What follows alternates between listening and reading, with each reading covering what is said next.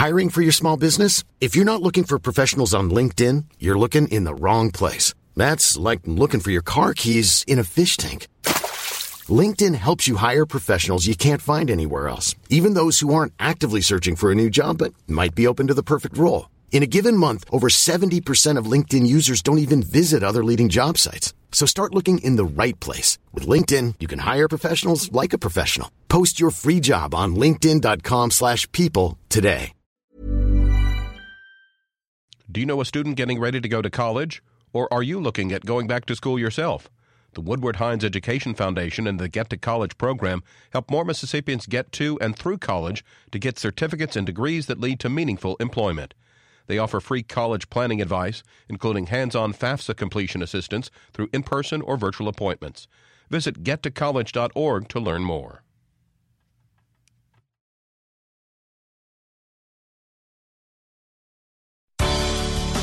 Good morning. It's 8:30 on Wednesday, April 19th. I'm Karen Brown. This is Mississippi Edition on MPB Think Radio.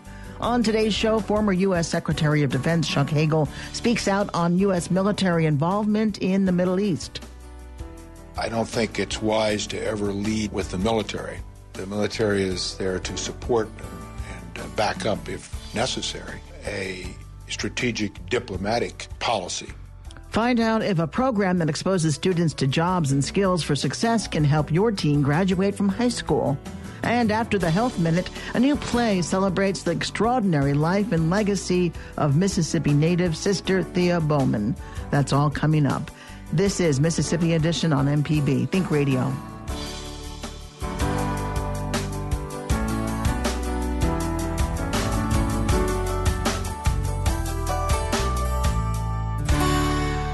Former U.S. Secretary of Defense Chuck Hagel is voicing his opinion on U.S. military involvement in Syria nearly 2 weeks ago. During his visit to Mississippi College, Hagel addressed the recent airstrikes ordered by President Donald Trump and the larger issue of U.S. involvement in countries in the Middle East. Secretary Hagel, a Republican who worked in a Democratic administration, disagrees with military interventions at this time. He shares his thoughts on the proper solution. Well, I've always believed that before using military force, and military force is a tool in our overall strategic and diplomatic effort, but we should always have a purpose, and that purpose has to be governed by a diplomatic solution and policy and strategy. I don't think it's wise to ever lead with the military. The military is there to support and back up, if necessary, a strategic diplomatic policy. So I think what this administration has been doing has been, to some extent, consistent with what we saw in the last administration as far as policy. Obviously, the destruction of ISIS and the other strikes that were taken in Syria, even though the last administration did not use military force other than many sorties, thousands and thousands of airstrikes in Syria, but not against the Syrian government. It was focused on ISIS. So I think the president deserves the time to let his policies and strategies play out. There is not a military solution to the Middle East or a military solution to terrorism, because you've got to ask the question, how and why and where did this all come from? How did ISIS develop? Where did that come from? What caused that amount of unrest and terrorism and violence to perpetuate itself in the form of now very dangerous non-state actors with great capabilities? So I think that's important, too, that the military can't solve all these problems, because in the end, it has to be solved in some political, diplomatic way. That's going to require significant statecraft. We're not going to be able to solve the problems in the Middle East, the United States of America, nor will NATO countries or Western democracies solve the problem in the Middle East. We can help facilitate and build support and forums and venues for solutions, but it has to come from the people of the Middle East, the leaders, as to what kind of a world do they want for themselves, for their families, for their futures. While Hagel disagrees with the decision to use military intervention in the Syrian civil war, he does see the need for action against terrorism across the globe. He acknowledges ISIS as a global threat and says terrorism will continue to be a problem in the future. We're going to be living with all this for a while. Terrorism's not new. Terrorism has been around for centuries and centuries and centuries. The sophistication of terrorists and their capabilities obviously presents a new kind, a new set of challenges. And I think one last point on this, as you look at the world today, 7 billion people on the face of the earth, and our demographers project that we're going to put 2 billion more people on the face of the earth by 2050, probably sooner. Now that means 2 billion more people sharing the earth, and the earth doesn't get any bigger. That means jobs, school, education, skills, resources, potable water, health issues, which is going to force more and more conflict. And this is a reality that we have to think through, and this goes back to my bigger point about use of the military. The military can't fix that. These are huge social issues that have to be fixed socially in communities, in countries, in families. The military is there to do what it can. But until countries are able to address some of these social issues, then we're going to continue to see the kind of dangerous unrest and advent of terrorism and terrorist groups. Former U.S. Secretary of Defense Chuck Hagel. Coming up, a program helping students stay in school is also helping them learn skills to get hired in the Mississippi workforce. This is Mississippi Edition on MPB Think Radio. Your home for the arts and music is MPB Music Radio. From classical to bluegrass and everything in between, MPB Music Radio has a sound for every ear. For information on where to find MPB Music Radio, visit mpbonline.org.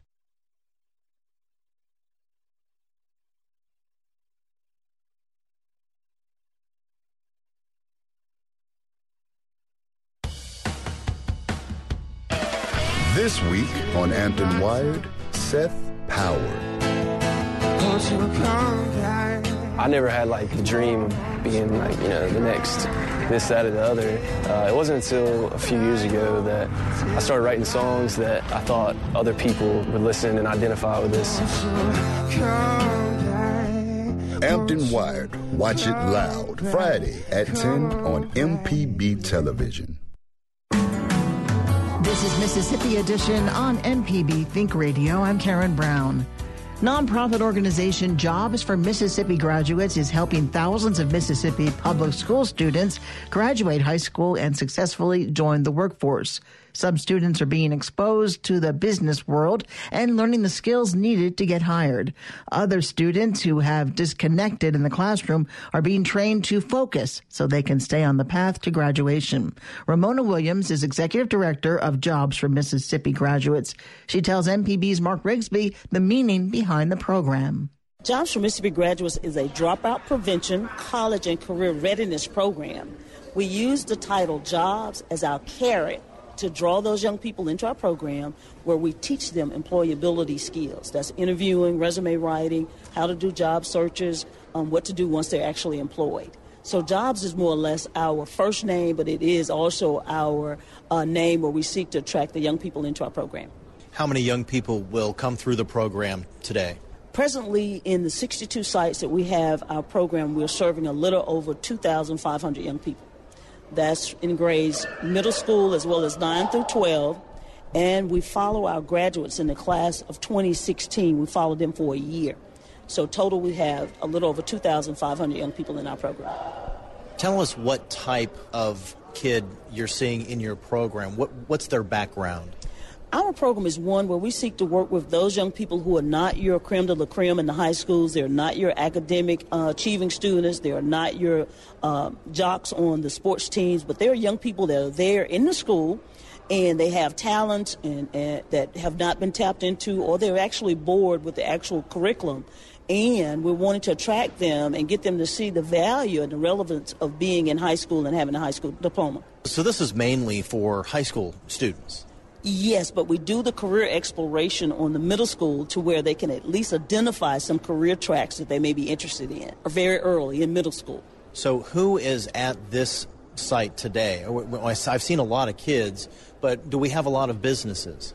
Yes, we have Ingalls Shipbuilding is represented. We have Nissan North America there in Canton. We also have the UMMC, the telehealth. We have doctors. We have a federal judge. We have attorneys. We have a young man who's on staff at the White House who's a native Mississippian who's also one of our presenters. Our corporate sponsors for our program range from Walmart to Chevron. We have a number of banks that support our program, as well as the W.K. Kellogg Foundation. We're happy to report that we were able to receive a $500,000 grant for 2 years from the Kellogg Foundation. What will these young people learn today? Today, we are more or less wanting to motivate them. We're wanting them to learn about different career areas, from manufacturing to the entertainment, the creative economy that we have here in our state. So we're actually wanting them to actually see professionals in those various professions. And do you think your program is working? Very much so, very much so. Our data shows that we're going to have a 90+% graduation rate for the young people of the class of 2017. Of that number, we're expecting over half to go on to post-secondary education, and 30% of that graduating class will go directly into the workforce. If you're only reaching a little more than 2,000 kids, then there's obviously many more out there that probably need to be in this program. So what more needs to be done? What we need is to have the support from all of our stakeholders, from our legislators to our school district superintendents, our school boards, as well as the parents, to see the merits of providing these requisite life skills for our young people. The school districts are so overwhelmed with testing and accountability, but it's so imperative that our young people know how to interview, how to construct a resume, how to conduct themselves when they're actually employed in the workforce. And certainly it's a win-win for the state if we can attract industry to our state, because we have this workforce that knows how to work. If this is a dropout prevention tool for these kids that are in the program, why are they dropping out? Why are they giving up? Research has shown that young people are dropping out of high school because they're actually not engaged. They're not engaged in the school culture. Technology may not be promoted at that particular school. And our young people are growing up in a technological advanced world. So they're not going to sit in a classroom and be lectured for 50 minutes and you feel as if they're actually learning. Give me a success story. One success story we had to come out of Sunflower County. This young man, very early, 8th grade, 9th grade, was a behavior problem for his teachers. He expressed that he was, but he came into the Jobs for Mississippi Graduates program in his 10th grade year. He liked the program. He liked the engagement that was offered. He was able to hold an office in the program as president of the Career Association, to where he was actually engaged in an extracurricular activity. That young man went on to graduate from Gentry High School. I talked to him over the weekend, and he's graduating from Morehouse College with a degree in religious studies. And he says JMG was the difference. And he's going on to law school. So we are elated. Ramona, thank you very much for being on Mississippi Edition. Thank you for having us. And Mississippi Public Broadcasting, we're so grateful to have you as a partner and support of our program. Ramona Williams also tells our Mark Rigsby 90% of students in the program will graduate from high school this year. Coming up, the legacy of Canton native Sister Thea Bowman comes to life on stage in her hometown. That's after our Health Minute with Dr. Rick DeShazo. This is Mississippi Edition on MPB Think Radio. If you have a vehicle that you no longer need and is collecting dust, we have a solution. Donate it to MPB. Your donation will go towards supporting your favorite programs that keep the community informed. To get more information about our car donation program, call us at 877-MPB-4CAR or visit mpbonline.org/support.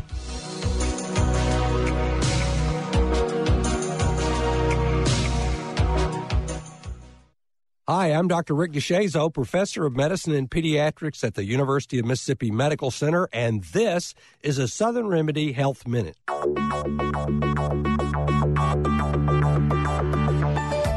Let's go to Ann in Tupelo. Ann, something going on with your knee? Well, about a month ago, I started working out core and cardio. It's not but about 30 minutes a day, 3 times a week. But a couple of weeks ago, or not far into it, my knee started bothering me, and I probably overdid it. And it's a little swollen, and my ankle's swollen, and when I walk, it pops sometimes.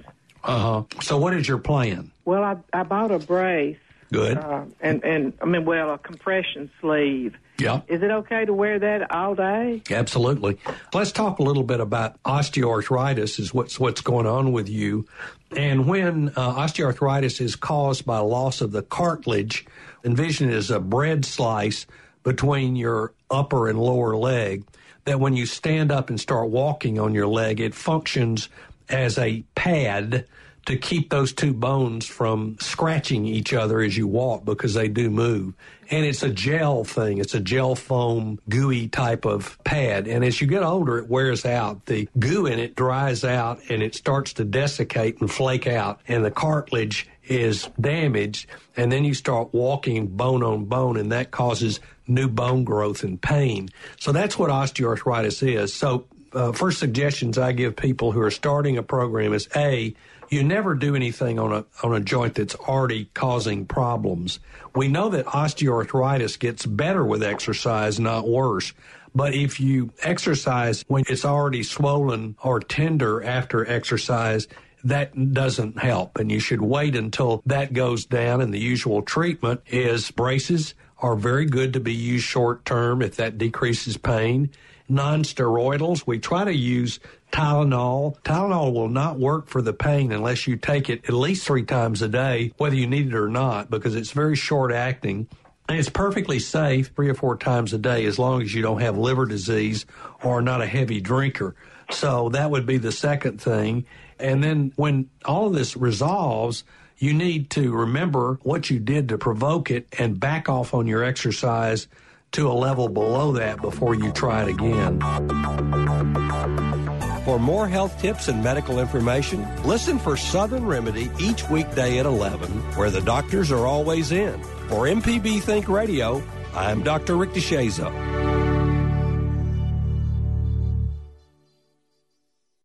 The Health Minute is underwritten by Blue Cross and Blue Shield of Mississippi. Live healthy, live blue. It's good to be blue.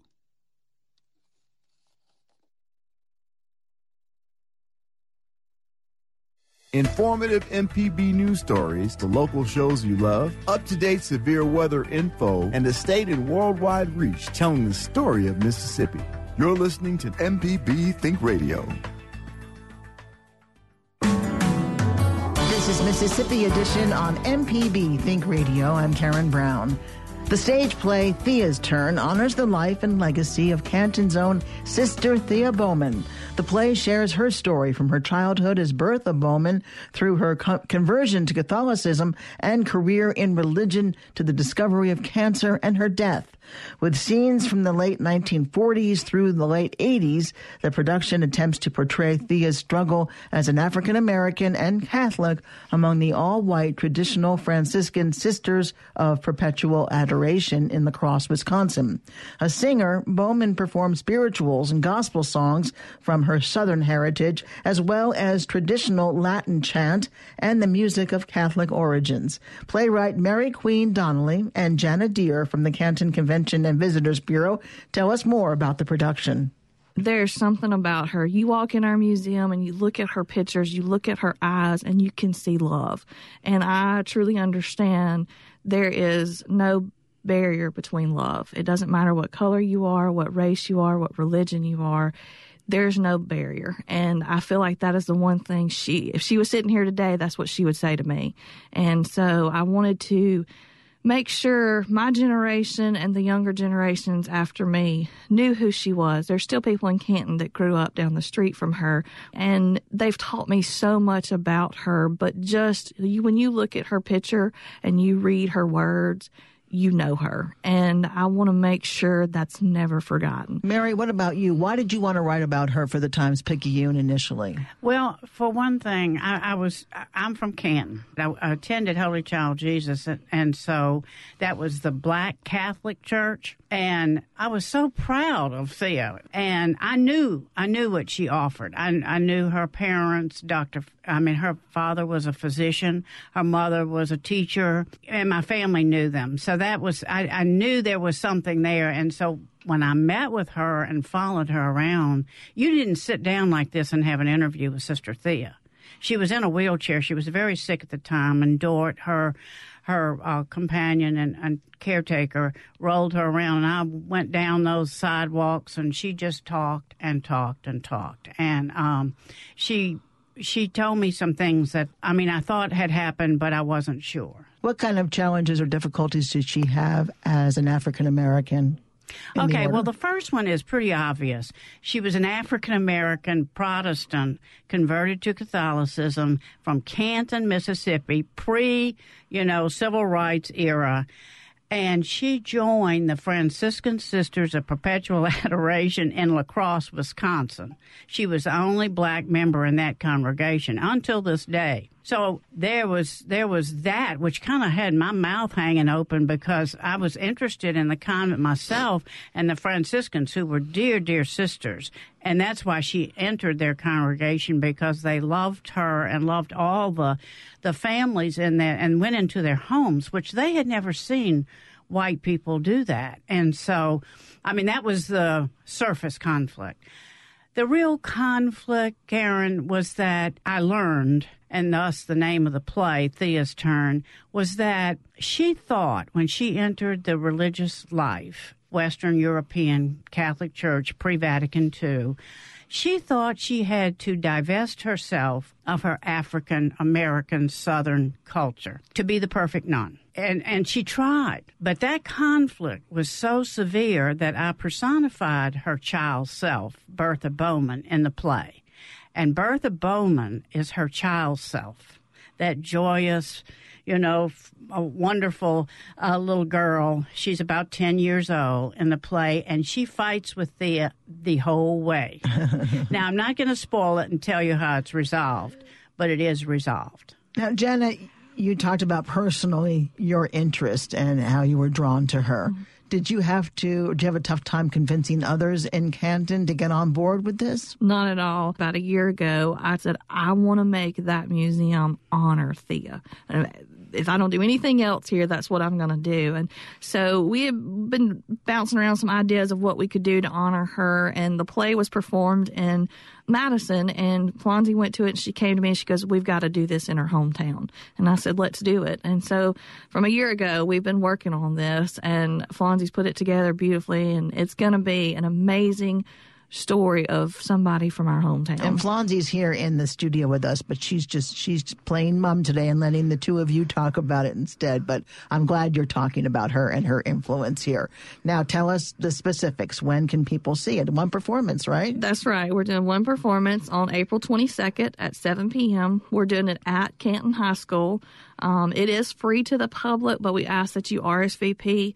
We already have people RSVPing from California, Chicago, New Orleans.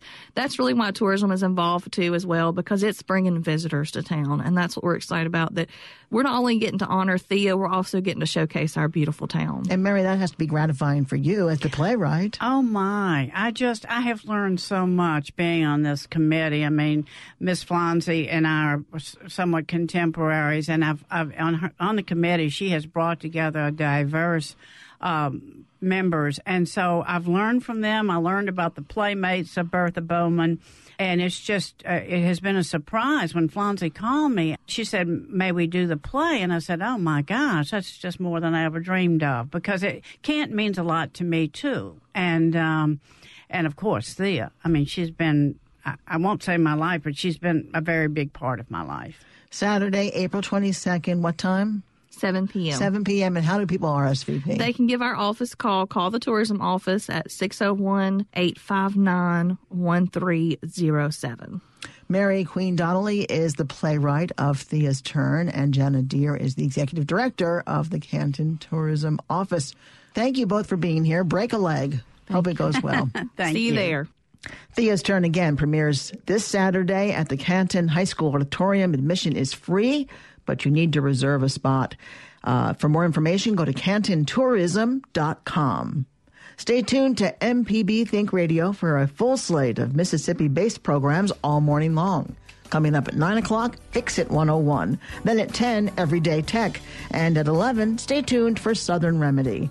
Did you miss part of the show today? Find past episodes of this and other Think Radio programs online at mpbonline.org or by downloading the MPB Public Media app from the Apple or Google Play stores. I'm Karen Brown. Join us again tomorrow morning at 8:30 for the next Mississippi edition. It's only on MPB Think Radio.